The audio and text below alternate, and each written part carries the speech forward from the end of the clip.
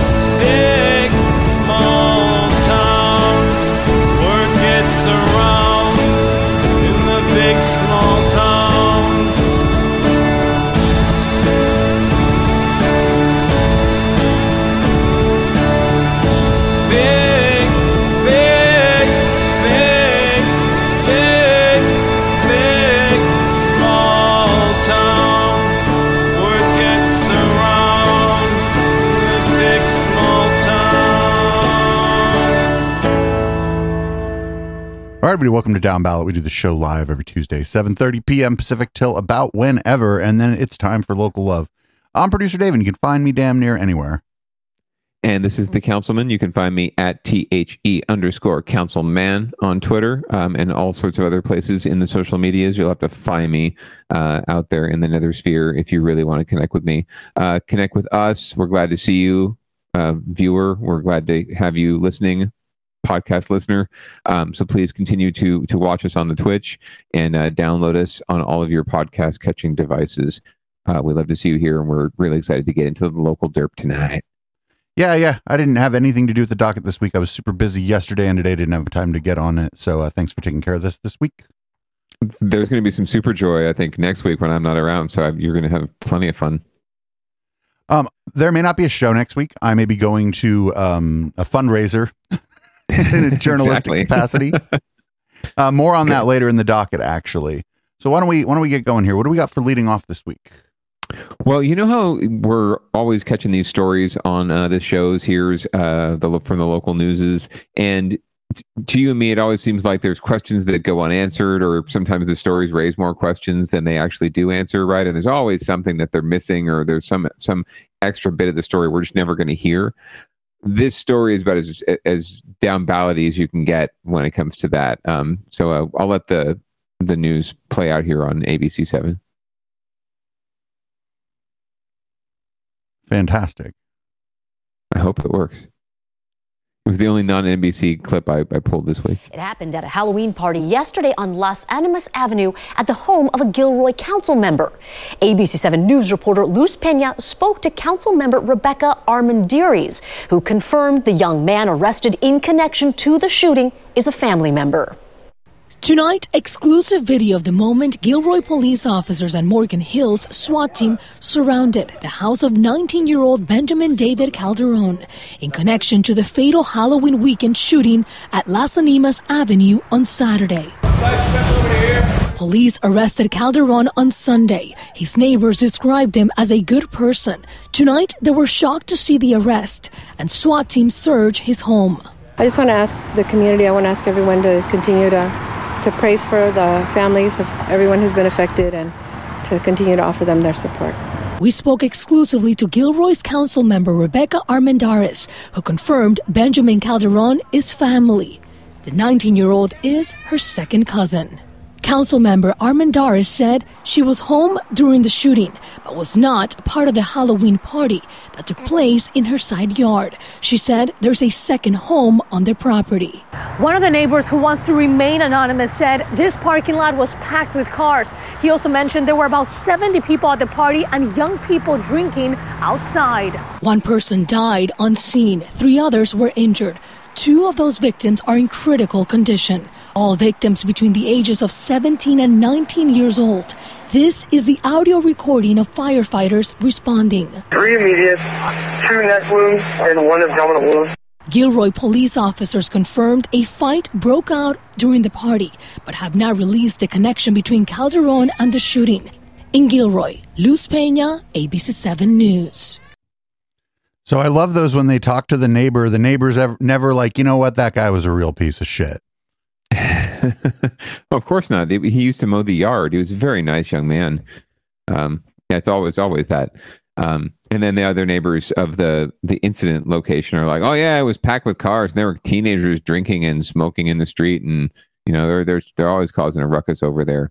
But yeah, we still don't know all the details. I do, know the councilwoman in question, and she's always been an upstanding person as far as I've known, so I have no reason to suspect that she had any involvement in the goings on with the shooting.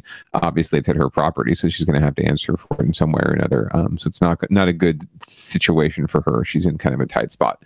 But yeah, there's just a lot of questions sort of hanging up in the air, and I don't know if this story really resolved any of them. No, and I don't think this has a lot of legs either. Even though a Gilroy council person was involved, I'm skeptical that we'll hear anything else about this, except maybe if there's candidate debates we end up covering for Gilroy that get spicy.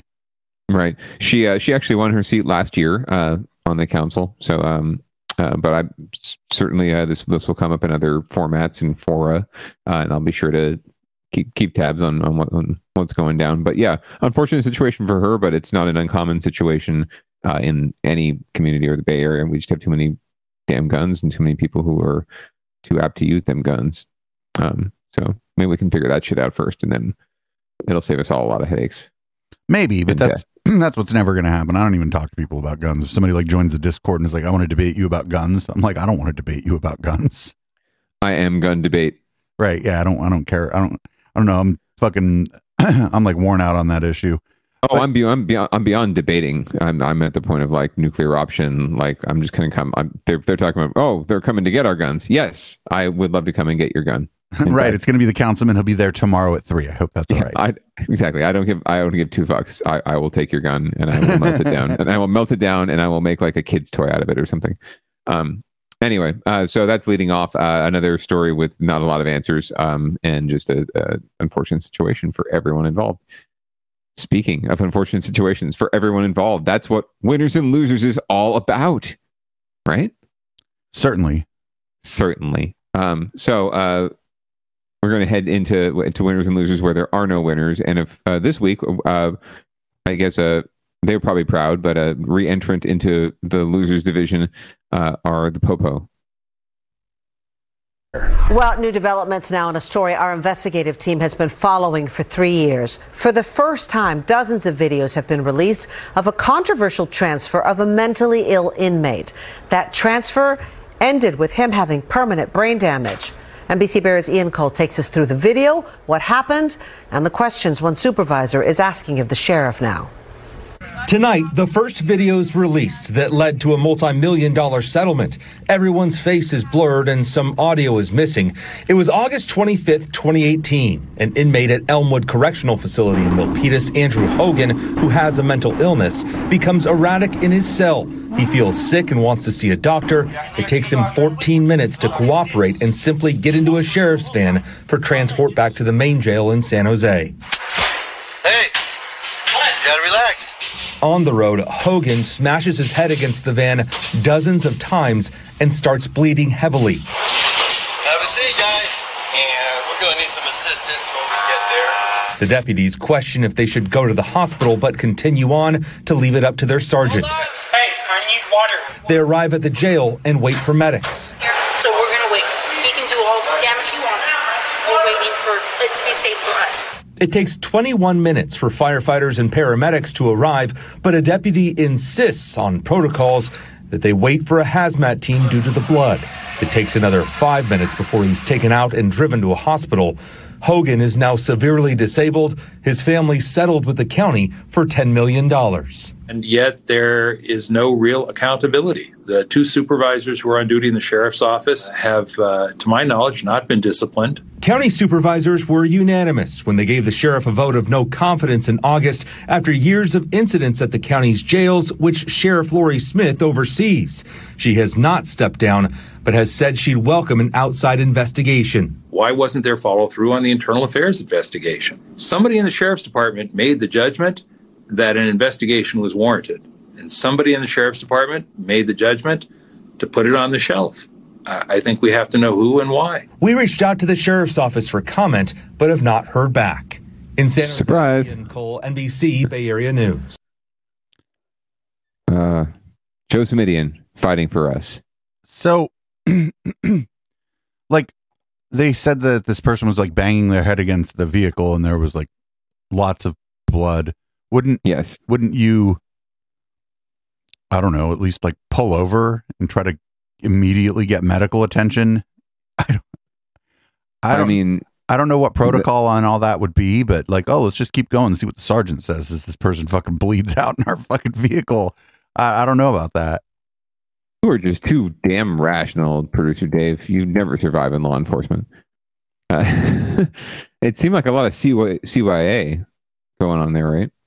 Just, we got to wait for this. We got to wait for hazmat because of the blood, or we got to wait for this person or the other person or this medic. And it's like, aren't you all trained in CPR, or just is there no one here who can talk someone down from a mental, incident or a mental health situation? Maybe there was no one there that but I don't know. I just feel like I don't know. They could have done anything else. Basically, it seems like every step of the way in this, it seems like people did the wrong thing. Yeah, and it's amazing that they were.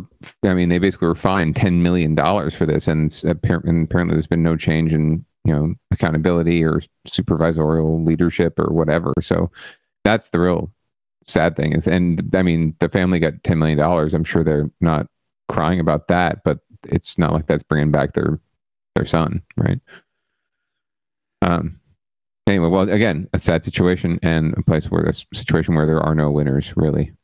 Even the folks that got $10 million aren't really winning in that situation. No, I don't think that's a win at all. No. But speaking of losers and police, there's even more. And it extends to when they're out of uniform and they're just driving down the road and deciding to pop off and punch people. apparently. Disturbing allegations against a San Jose police officer. Officer George Brown was arrested for punching a woman during a road rage incident. Brown was off duty at the time when he called police to help after almost being involved in a crash on 680. An argument followed on the side of the freeway before Brown punched a woman twice. He eventually drove away after scuffling with the man. A person driving by in a Tesla saw this incident and reported it to police, and cameras on that Tesla recorded the altercation and were used as evidence.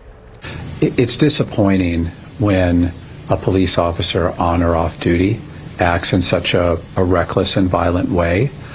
And we're going to hold the officer accountable here. We demand a higher standard for police officers. It's really built into the badge. And if convicted, Officer Brown could face jail time. You don't say. Is that what happens when you assault somebody as a result of a road rage incident? You could possibly face jail time. Well, they're cops, so that law typically doesn't apply to them at all. We have to really get our heads around that. Yeah, fantastic. Have you ever had road rage, Producer Dave? I haven't driven in such a long time, but I get like angry on my bike at people who drive cars. Does that count? Yeah, angry bike rage. That's totally a thing. Have you ever tried to punch a driver of an automobile for swerving into the bike lane or anything like that?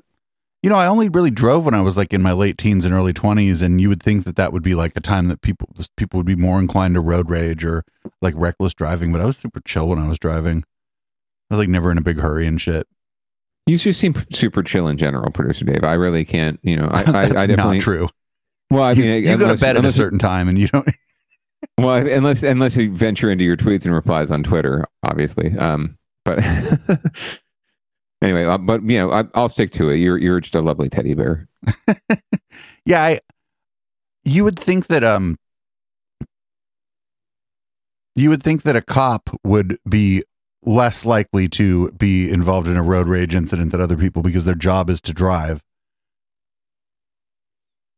Well, they've got a lot of rage, I think, built up or pent up in their systems. That's what a lot of the issue is with the cowboy cops, especially. So I think they just seem to be a violent bunch by nature.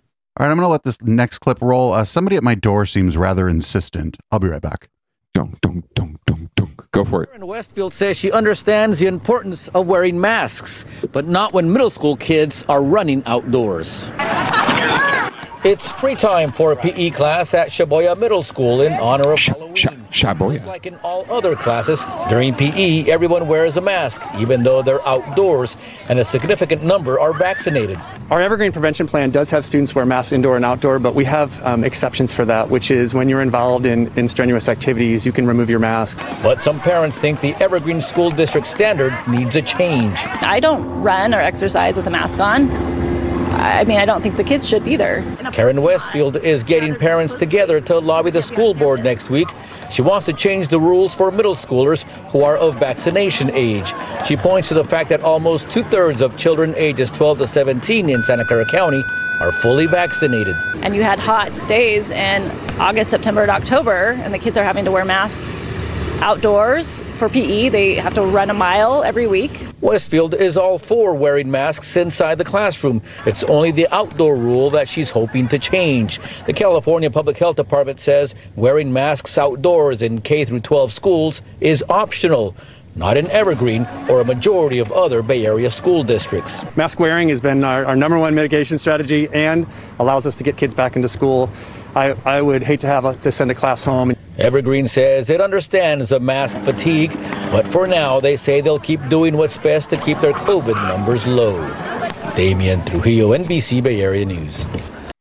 Yeah, I don't know on this one. What do you think, Councilman? It's a typical story. One parent against the world. The majority, from what I've heard and what I've seen from data, the overwhelming majority of parents and students are happy to be back in school, happy to do whatever they need to do in terms of masking up or providing proof of vaccination or negative test or whatever it happens to be. Parents are happy to have their kids back in school, whether because they need a babysitter or because they need a babysitter. more than likely, but genuinely, or maybe they genuinely care about their child's education and social emotional well-being. That could be true, I suppose. And I mean, both could be true, I suppose, in different quantities, different levels. And then kids, obviously, the majority of them want to be back in school for that social, emotional well-being, obviously, but also to learn too, right? And you'd be amazed how much students actually want to learn. So it's good news for everyone in general. And then there's the one Karen parent, right? Who's like, well, I don't know if I want my kid having to wear a mask when they're outdoors. And I get it, whatever. It's, fine. You don't like it, but at the same time, we're all in this together, folks. Karen, we're this is a community. Your kid's going to a public school, right? If you want to homeschool them and take on the responsibility yourself, then you can do whatever you want. You can have whatever rules you want. They don't have to wear clothes to come to class if you're homeschooling them, right? Whatever you want, it goes. But you know what? You're getting a free public education in, frankly, a fantastic district. Evergreen School District is pretty damn good. So, get used to it and live with it and try to roll with it and enjoy the free public education that your child is getting. That's all. I think that it might be reasonable to let the kids take their masks off outside. It seems like outside is pretty low transmission rate. And it's just, you're going to end up with kids like dropping their mask on the ground and stepping on it. And the kids are a mess. So like, if they take it off, they're going to fucking set it down and lose it. Like it might not even be that the consideration here is whether or not the spread would happen outside. It might just be like the kid's going to fucking set the mask down in some tan bark, Yeah. And it's also just it's setting standards too. And it makes it simple, right? It's like, okay, when can I wear the mask? When can I take it off? When do I put it on? No, you just wear it. You're at school, wear the mask, period. Especially for little kids, right? High schoolers, you might be able to have a little more nuance there, right? They can probably get it. They're not going to be the ones necessarily leaving their mask just anywhere, right? But yeah, the younger kids, even middle schoolers and below, you just have to create some sort of uniform standard and go with it, just to keep things simple. Even if it doesn't necessarily, move the needle a ton in terms of safety and providing more prevention, right? It's not going to hurt anything, right? It's not going to make it worse, right? So might as well. And, again, the Karens will just have to deal with it. But we'll love putting on the clips whenever they want to pop off. And then local news decides they're going to take 2 or 3 minutes to, elevate their story. I love to deflate their story because I hate how the local news takes one squeaky wheel and makes them into some sort of, movement of social justice. It's like, no, this is one parent and there's 10,000 parents in this school district. So, or families. I mean, we'll keep an eye on this. I think that this one's going to go nowhere because it was just one story, and the lady didn't even seem she didn't even seem like she was going to go to the school board and threaten Mrs. Pennington or anything. So yeah, and as we're moving towards more broader loosening of mask mandates, I mean, we might have a surge. Who knows in the winter here, but I don't think it'll be as bad as we've seen. I think we are, at least locally, we're doing a great job. So good on everyone out there. All the folks, like the 76% of Santa Clara County that's double vaccinated now. Thank you. The 90+% that's single vaccinated. Thank you. So let's get this done. Let's get the kids vaccinated, and let's all just try and move on. Even if it's just here in Santa Clara County, let's keep moving forward. I'm enjoying being able to do shit again. All right, now our next story is about In-N-Out Burger. It seems like In-N-Out Burger had some problems up in, was it Contra Costa County, where they closed down all of their locations because they didn't want to go through the trouble of checking people for a vaccine. But I don't think that I've been checked for a vaccine going inside somewhere to buy a hamburger. It really has, yeah. There's no mandate, so it's really place to place how they want to roll with their protocol. And I certainly have been to In-N-Out lately and haven't had to show the vaccine proof. Did wear a mask and was asked to wear a mask. But yeah, this story is really on here because the local news just missed a beautiful opportunity for a pun. But I'll cover that on the other side of the clip. It's also a big issue over the issue of restaurants. Should restaurants have to check COVID cards before letting people eat inside? Now, this battle up and going after San Francisco Contra Costa shut down In-N-Out burger locations for refusing to follow that rule.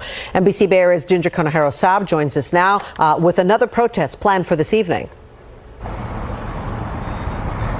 That's right, Jessica. That protest has started planned to start shortly here at 5:30. But we spoke to a woman that's here early for that. And she says while she's here to support In-N-Out, she's also here to defend her right to choose. Now, unlike that woman, In-N-Out did not mince any words when talking about this issue in the past. They said very powerfully they should not be the vaccine police for the county. And from what we saw today, they're not the only ones that feel that way. Recent In-N-Out closures in the Bay Area have resurfaced a big question. Who should enforce vaccine requirements or mandates from the county? Some fast food chains we visited today, Burger King, Wendy's, KFC, and McDonald's, didn't want to bother answering that question. So like In-N-Out Burger, they've now closed off all indoor dining. Taco Bell was an exception. This one in Walnut Creek had an open dining room, complete with signs reminding customers of their requirements. But after completing my order from a digital kiosk saying I was dining indoors, no one asked for proof of vaccination or a negative COVID test. Snitch. The experience was different at Chick-fil-A. At least she ate the food. Cashiers were checking vaccine cards for customers dining in. It's a good thing to enforce it. I saw the one in front of me, and she did pull out her card, and she was dining in. Kalpana Mishra co-owns Babalu's Mediterranean restaurant in downtown Walnut Creek.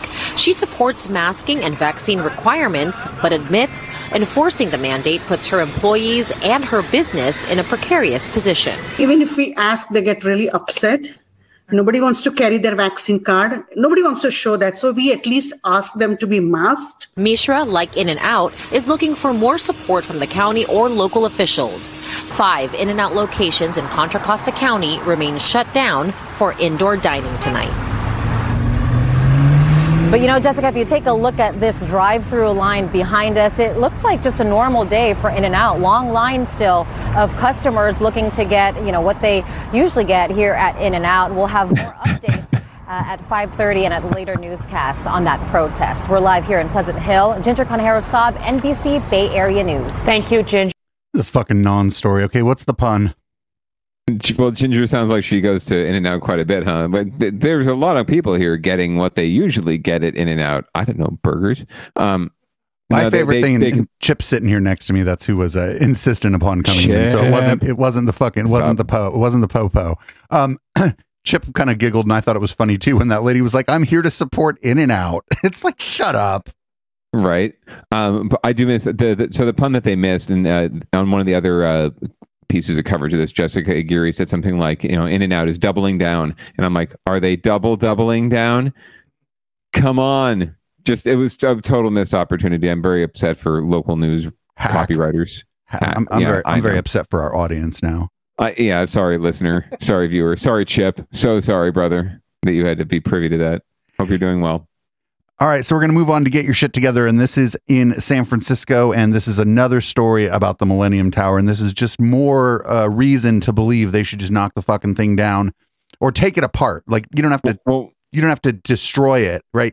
You remove anything that you can reuse and then rebuild the fucking towers that it doesn't fucking fall over onto, like, I don't know, everything next to it.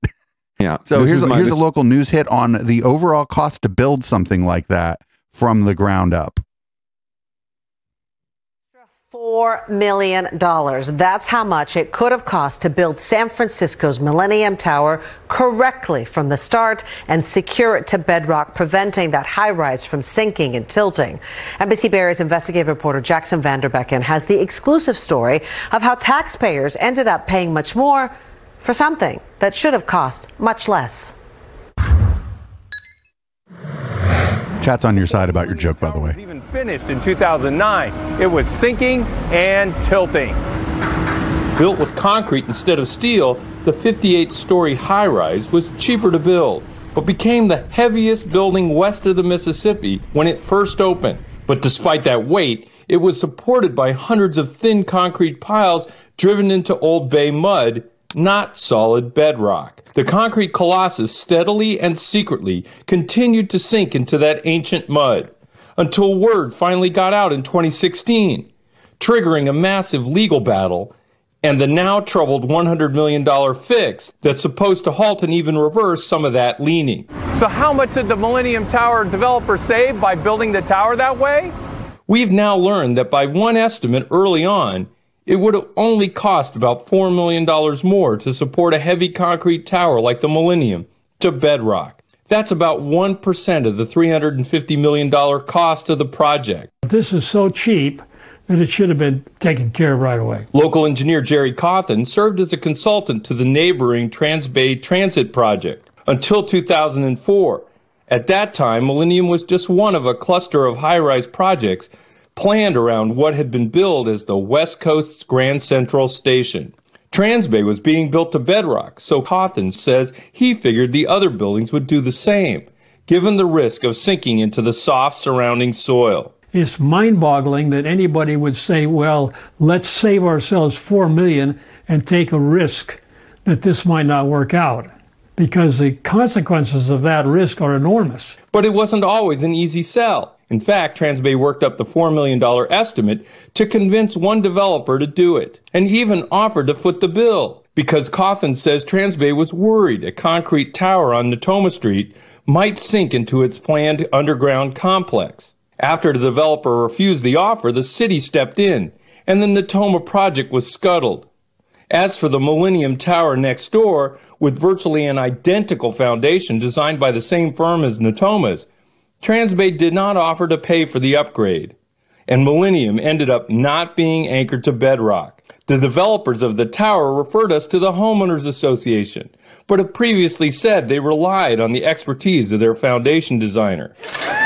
Transbay's then head, Maria Yardy Kaplan, has never spoken publicly about what happened with Millennium. But questioned about those events in a deposition in the legal fight, she said paying for the upgrade was up to the developer. They chose not to spend the money, for profit reasons, I guess. It's a mess. Cawthon is confident that just spending what I like that old guy. $10,000 more per apartment from the beginning would have saved a ton of money later. $4 million more is not enough to be consequential. It's something that you would just do. I mean, it's done all the time. Things come up like that, and you just go ahead and fix it.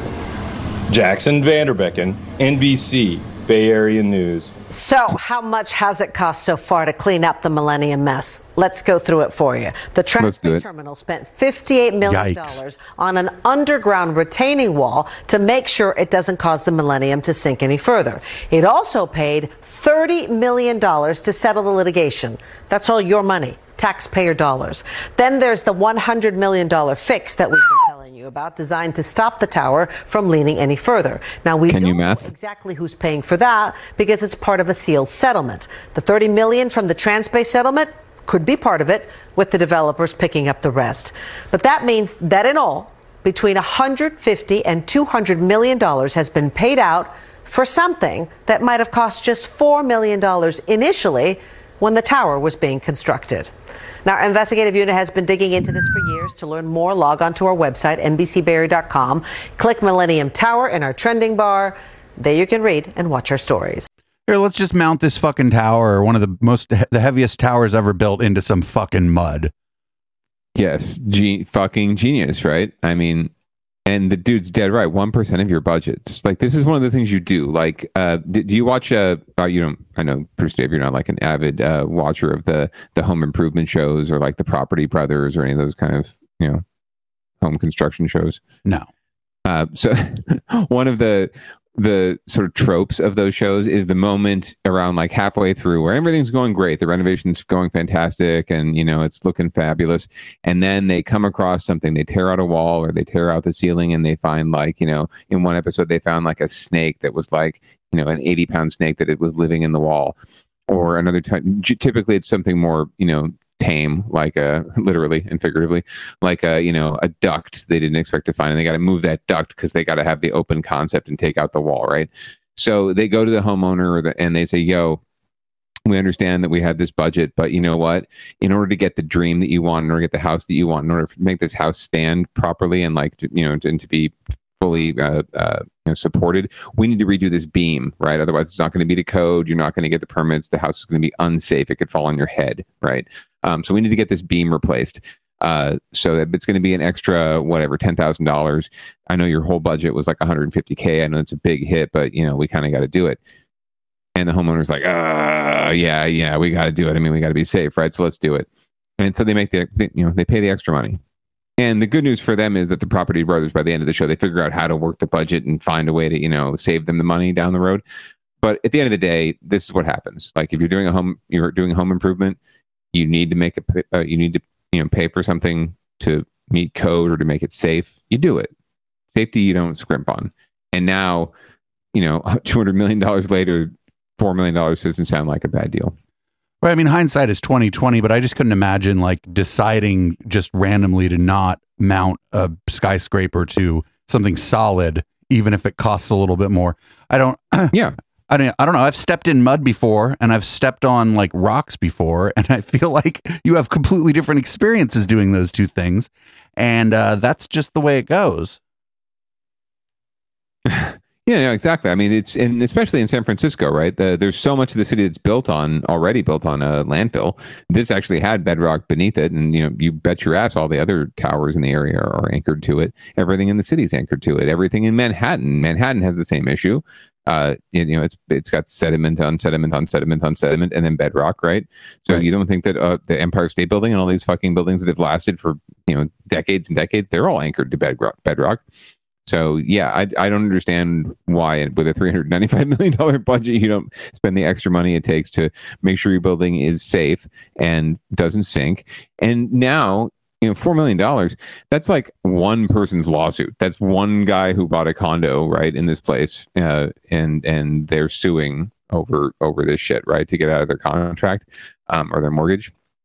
That's probably $4 million right there. One, right, and there's hundreds of condos in this building, so good luck with that. Yeah, they need to tear the whole fucking thing down and start over. That's the only thing to do with this fucking building. Well, yeah, I mean, that's the only way they're going to make any money back is by selling it all for scrap and like starting over from scratch, right? And then settling with everyone, or telling them, hey, look, we'll give you some money for now, and then we're going to rebuild the building, and you'll get first right of refusal, and you'll get a free condo or whatever, right? So there's no way they're going to make any money on this project anymore. It's too late. Yeah, and I wouldn't let the original developer lay a fucking finger on this thing the next time they work on it. Should know, especially with that other horror story about the place that didn't get built, right? Because the city was like, "Oh, this is not good. This is not going to fly." Well, why did it fly with this one and not that one, right? It just seems like a lot of people fucked up and need to get their shit together. So that's why we're putting it under get your shit together. All right, so let's move on to down ballot and recall watch. What's this first story here? Well, in the never-ending recall watch, so now we're on recall watch for our friend Chesa Boudin, the DA of San Francisco, our progressive DA, who is now under attack by the establishment and the powers that be and the status quo for being different and trying to do different things. And so now there's a county or city and county supervisor, who is on the warpath and going after Chesa Boudin, and looks like she's part of this establishment movement to take him down. So he's getting hit from all sides, and we're going to hear a little bit more about it here. This is a supposed transparency law, and one of the things I've learned is that when someone's just going after corruption, like as a political talking point, you better start opening your eyes and listening to what they're saying and being a little skeptical of them. Yes, especially when they talk about transparency. A San Francisco supervisor is trying to force the district attorney and the police department to release detailed records about how often it arrests and prosecutes domestic violence offenders. It's a story our investigative unit broke last night. To date, that proposed law cleared a major hurdle. During a committee hearing this afternoon, supervisors voted to push the legislation forward to the full board for a final vote next month. Police captain spoke in favor of the new requirements. The DA's office did not attend, but District Attorney Chesa Boudin sent a letter criticizing the proposed law, saying the kind of data being requested wouldn't be enough to draw any fair conclusions about how well the office is fighting crime. Supervisor Catherine Stephanie, who proposed the legislation, took exception with that reasoning. My legislation doesn't stop the DA from releasing anything in addition to what's required in this legislation. In fact, it would be very welcome. I urge the district attorney to release what we've requested and more. If approved by the full board next month, both the DA's office and the police department would be required to start releasing new wave of data quarterly beginning in the new year. So this is like definitely them going after the DA, right? This doesn't have anything to do with like transparency or. Yeah, no, this is just like, this is the teaming up, right? All of the disparate elements of establishment, right? No matter what side they're on and values wise, they're like, this guy, whatever we think about anything else, this guy is no good because he's trying to disrupt our whole apple cart and ruin our party. So we're all going to gang up and come at him from a bunch of different angles so that he can't, defend himself everywhere, right? Like he couldn't be here at this hearing, right? Because it was just so trivial and stupid. But he had bigger shit to do, and they're just going to try and, get spread him thin and get him trying to fight a million battles at once, so that the recall might be successful, because he's just not able to focus on that. I don't think that'll be the case, and I think he's already playing triage here and realizing and recognizing that this is just a bunch of bullshit that he shouldn't have to respond to in the first place. Also, I didn't realize that we had our own like Boebert or whatever, Marjorie Taylor Greene on the San Francisco Board of Supervisors. She sounds like a real trip. Yeah, it seems like I don't think the recall is going to work, and I think that there's a bit of a self-fulfilling prophecy going on here too, where if him and his office are always like really distracted by a bunch of people basically always gunning for them, they're not going to be able to do their best work. And I just think it's a bit of a self-fulfilling prophecy. The guy hasn't been in office for very long. His agenda was, fairly radical, I guess, certainly getting rid of cash bail and, trying to reduce sentencing and do more restorative justice things in the community and whatnot. And it just, there hasn't even been enough time for any of it to show any kind of effects, like as far as any kind of statistics that we're going to be able to gather. So this is just all pretty fucked up. And I think that, we need to change the way we do policing and prosecuting. And if we're going to do that, it's going to take a little bit of time, and not everybody's going to like it right away. And that's just the way the cookie crumbles. I hope the people of San Francisco kind of stick to their guns and just don't sign the fucking recall petition when it goes around. All right, well, that's the thing. Apparently they've got enough signatures to get it on the ballot. So it's going to be on the ballot. But it's really up to the voters to say, look, this is what we voted for. This is exactly what we voted for, and we want to stay the course. But you're right. It's going to be difficult for him. They're going to make it. And this is a reminder that it's difficult for us. If we really want to affect change, especially when it comes to public safety and law enforcement, it's not about one election, and it's not about one case, and it's not about, what happened to Derek Chauvin or whatever. It's really not. It's the long game, and like being kind of willing to stay the course at least for long enough to see if it's fucking working. Correct. And also to keep fighting, right? We're going to have to keep fighting these battles. We're going to have to go out and fight this recall, and he'll probably, once that's done, if he survives that, he'll have re-election, right? And you just have to keep fighting these battles. If you want to get, it's what they do, right? If we really want to get what we want, we can't just like say, oh, Barack Obama was elected president, we're suddenly like fucking post-racist environment in America. No, not at all. Like we have to fight even harder, right? Like the election of Barack Obama, if anything, inflamed the racist elements in America and really brought it bubbling to the surface again, right? To the point that we got Donald Trump, right? So remember that it's not done with one election. It's not done with one bill or one law, right? It's constant. It is constant. We have to fight for our democracy, or someone will take it from us, because it's much more beneficial to them, and they have the power and the money to do it. All right, so we're going to move on to our next story. This one's out of Palo Alto, and as you might imagine, the people in Palo Alto have fierce disagreements about what they might do to help people who are homeless, if you could imagine that. Imagine that, and they've been really conflicted politically about it. So this is just another example of something good that's happened, but it's taken way too long for it to go down. Well, a church in Palo Alto celebrating a victory after a 2-year fight to provide safe parking spaces for homeless families. This is the Unitarian Universalist Church of Palo Alto, not far from Shoreline Amphitheater. NBC Bay Area's Sergio Quintana talked to the person behind the idea, who says he's stunned that it's so hard to help just a few families. At the Unitarian Universalist Church in Palo Alto, and just about every other church in the Bay Area, parking is a valuable asset and often goes unused at night. But that doesn't happen here anymore. After our daycare closes and kids are off campus, our parking lot will open for the clients in our shelter. The church campus has more than 100 parking spaces in its lot. As of last week, some are now designated as safe parking spaces for unhoused people in the community. They've set up a wash station, a porta potty, there's access to a shower, and they're providing free Wi-Fi. But unfortunately, parking program coordinator Christopher Can says it was a Herculean effort to get this all approved. How many spaces are we talking about here? 4. So this is 4 passenger vehicles, not RVs. Most will have 1 to 2 people, so the typical capacity of our lot, we will typically have 6 people statistically. The application process allows neighbors to object, which is what happened. A board member at the senior living facility next door asked for a review, which dragged out the process. She eventually dropped the request after Can and other church members explained the program. We reached out to that board member for comment and have not got a response. Pushback is fine.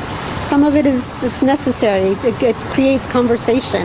I think it's the outcome that matters more than anything. Amber Stein heads up Move Mountain View, a homeless services agency that manages 7 sites, including the Unitarian Church lot. They provide a security patrol, case management, and other services for the people using the parking spaces each night.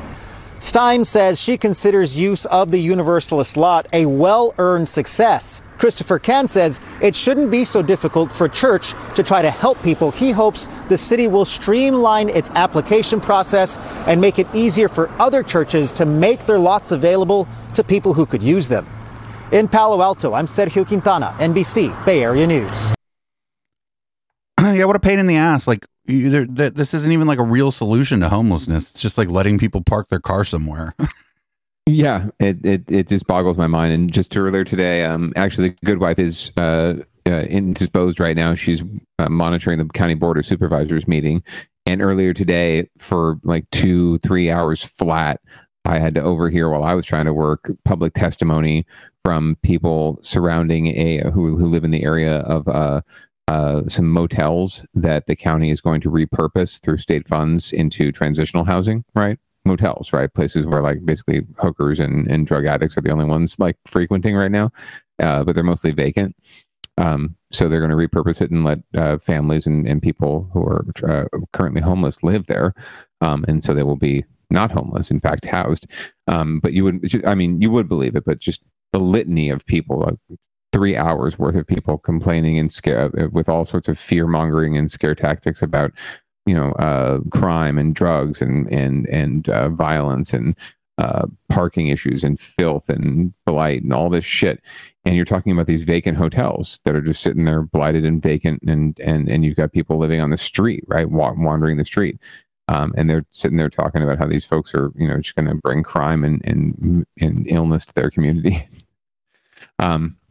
So it's irrational, but that's what you're dealing with, and just trying to create 4 fucking parking spots for people to like park their cars overnight, and maybe sleep in their cars uncomfortably, right, and surf on their fucking phones. We have it right here in our little affluent neighborhood, right? The Rose Garden is right over here, like the affluent Rose Garden. We're adjacent to that. And if you walk around the Rose Garden at night, you see people in their cars, like just parked, living in their cars, like that's where they go to sleep, because no one's, they would hope no one's going to fuck with them, but you don't know. The neighbors are pretty testy around here and pretty sensitive. But even here in the affluent Rose Garden, so it's like, get over yourselves, right? The folks are right here among us, our neighbors, our friends, and there, but for the grace of God, go we, right? Like we could easily be, you and I could easily be on the street, right? Nope, very easily. So more empathy would be fantastic. So you had mentioned a Board of Supervisors meeting. We've watched a couple Board of Supervisors meetings, and there's an event. There's a reason there might not be a local Tuesdays next week, and that's because of this. Check this out. This is a fundraiser event Tuesday, November 9th at 7 p.m. Doors open at 6:30 p.m., and we can stop them from sacrificing everything to pursue their transhumanist totalitarian agenda here in Santa Clara County. And I'm thinking I'm going to go to this fundraiser and just fucking set my little Zoom audio recorder down, sit there and try to tune out the fucking crazy. What the fuck? Transhumanist? And like, what does that mean? Look at there's fucking like people on horses here that like you see in San Jose all the time. It's very Silicon Valley. Very Silicon Valley. We're going to ride in on our horses and save the city or the fucking county. It's that, or I don't know, because it's also, there's 5 supervisors. So is this like some sort of the 5 horsemen of the apocalypse, or horse people of the apocalypse coming to get us, right? Literally the same graphic that they were using for the Shasta County recall. So it's like either the same group or like, affiliated groups with the people who are recalling the supervisors up in Shasta County that Media Wench has been covering the hell out of that on Monday nights. And so, when we posted about it on Facebook, the people that follow us because of Media Wench covering Shasta County were like, "What? They even stole the logo?" So, well, they're all in league together. I think there's obviously some sort of linchpin at the top of this, or a kingpin. Very interesting. Do you know what transhumanist is? Are you familiar with that term, or are you familiar with what they're getting at? Transhumanism is this idea that we're going to merge with machines one day, more or less. Okay. But I think they just mean that the virus turns you in, or the vaccine turns you into a fucking chimera or some shit. I don't think that they're talking about that. We did get into a little back and forth with the vice president of operations of this organization on Facebook today. And he was sending us he's like, here's 33 Telegram groups you need to check out. And I said, don't you know that 33 is an evil Freemason number? Act like you know.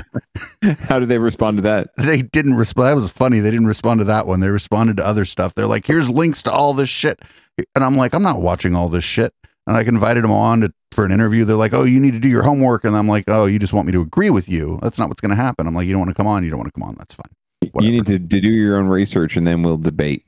Yeah, it was like where to go. You should do your own research. There you go. Like a Mr. Brandon.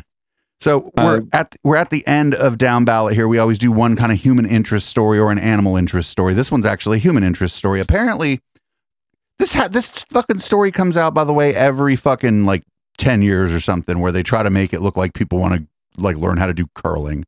I'm sorry, nobody is interested in curling. Well, hey, the United States won a gold medal in the last Olympics in curling, so it's becoming a real hot trend, apparently.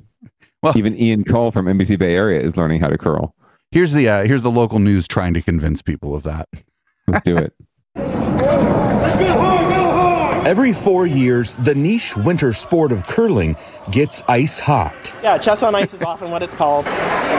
On this night at Solar for America Ice in San Jose, there are curling league games underway, and there's a Learn to Curl event on the side. They are coveted spots that sell out quickly. I'm joining in. It's a wonderfully social game. There's a lot of camaraderie to it. Every time you think you know what you're doing in the game, there's another layer to it. All of this is put on by the Silicon Valley Curling Club. Many of them got their start watching on TV. It's insane, actually, how much attention curling actually gets, because no one really knows what it is until they see it on the Olympics, and then they're fascinated by it. So nearly every Tuesday, the center rink, usually reserved for hockey, is transformed. We go through a lot of effort to make curling happen, even when we don't necessarily have a dedicated facility for that around. The club says in the lead up to the Olympics, demand soars. And during the games, they shut down the league to teach the curious public. So anyone of any age, skill level, physical ability can play as soon as they learn. So if you want to join in, here is how it's played. So 2 teams take turns throwing 40-pound stones of granite. They alternate doing that. They throw it at a bullseye and try to get as close to the center as possible. Everybody knows the sweepers or brushers.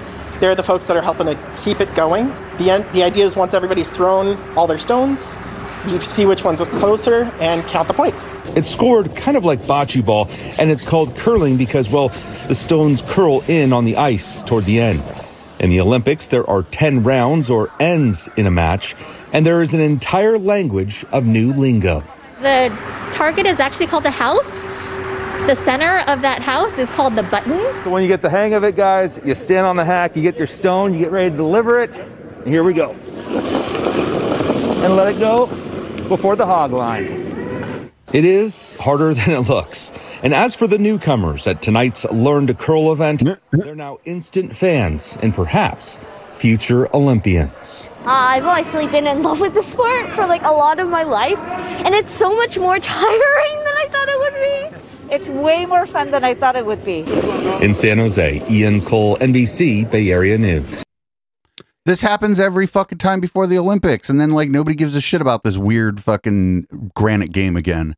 Well, that's what they were saying, right? We get a lot of interest around the Olympics, and then we shut down the league to teach the interested, curious public. Hey, I wanted to give a quick shout out. So I threw it in the Ninja chat, but there actually was an election tonight in Santa Clara County because it is election day. It's the first Tuesday after the first Monday in November. So I just want to give a quick shout out to both Berryessa Union School District and Los Gatos Union School District, who both had parcel taxes on the ballot tonight or today. And it looks as though in early returns, they are both passing. They both required a 2/3 vote, and both of them are over 70% at this point. So they're in good shape to pass. So congratulations. Looks like those districts will be getting a little more revenue in the near future to like pay people and shit. Fucking fantastic. Everybody, thanks for reading. Thanks for watching Thanks for listening to the Down Ballot podcast. Since I can't speak, you want to read us out, Councilman? Absolutely. As always, please give us a subscription at twitch.tv/Echoplex Media and go to patreon.com/Echoplex to, or not backslash, just /Echoplex to give us some shill bucks, become a monthly subscriber, get links and downloadables and all sorts of fun shit. And you can on Twitch, if you subscribe and give it and drop us some shill bucks, you'll get some emotes and all sorts of other fun shit too. So please do that. Go to echoplexmedia.com for more information about this and all of the other wonderful streams that we have 7 days a week. And Producer Dave, I'm totally leaving it up to you to pick a song to play us out. It looks like Audible Smoke, and I like that. This is Audible Smoke. This is Locals, and we'll be back in a little bit here. I'm going to take a break, turn all the lights red, and yeah. Thanks, everybody. Hang out. We're going to be doing Local Love pretty soon here. Peace out.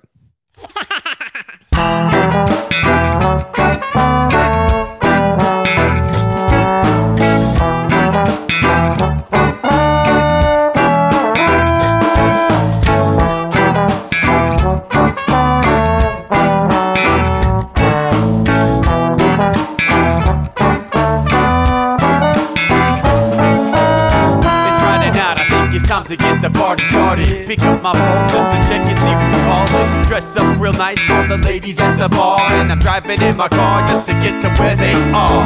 Here at the local scene is where I plant my feet. It's where I smoke my cigarette and I hold my drink. I look at all my friends, they're all blazing greens. Here at the front of the stage, waiting for MTV. Where are those guys who's standing next to me with a pipe in his hand, ready to blaze for me? About 5 minutes later, we're all singing Queen. Now get the fuck up on stage and rock the scene, yeah. We do what we want, and what we want is to jam. So sit back and enjoy the band.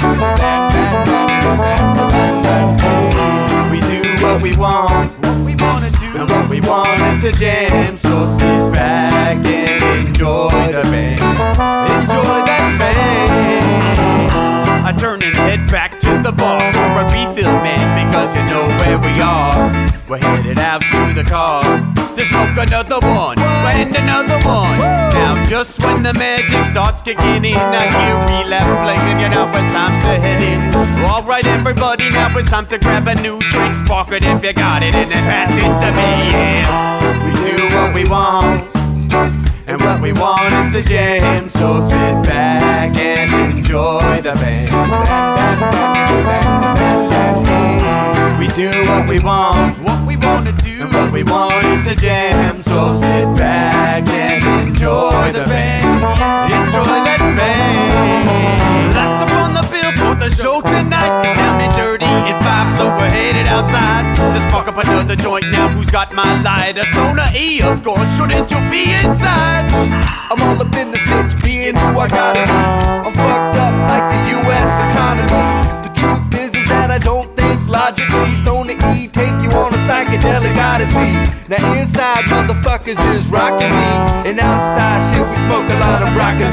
Rocky the roller, yo, that sexy girl be jocking me. Ain't too drunk to fuck, but I'll probably do it sloppily. We do what we want to do, and what we want is to jam. So sit back and enjoy the band. Enjoy the band, enjoy the band. We do what we want to do, and what we want is to jam. So sit back and enjoy the band. Bob Marley said that he liked jamming and he hope he liked jamming too. Well, I gotta say, thank you, Bob, we do. Yes, I gotta say, thank you, Bob, we do. Well, Bob Marley said that he liked jamming and he hope he liked jamming too. Well, I gotta say, thank you, Bob, we do.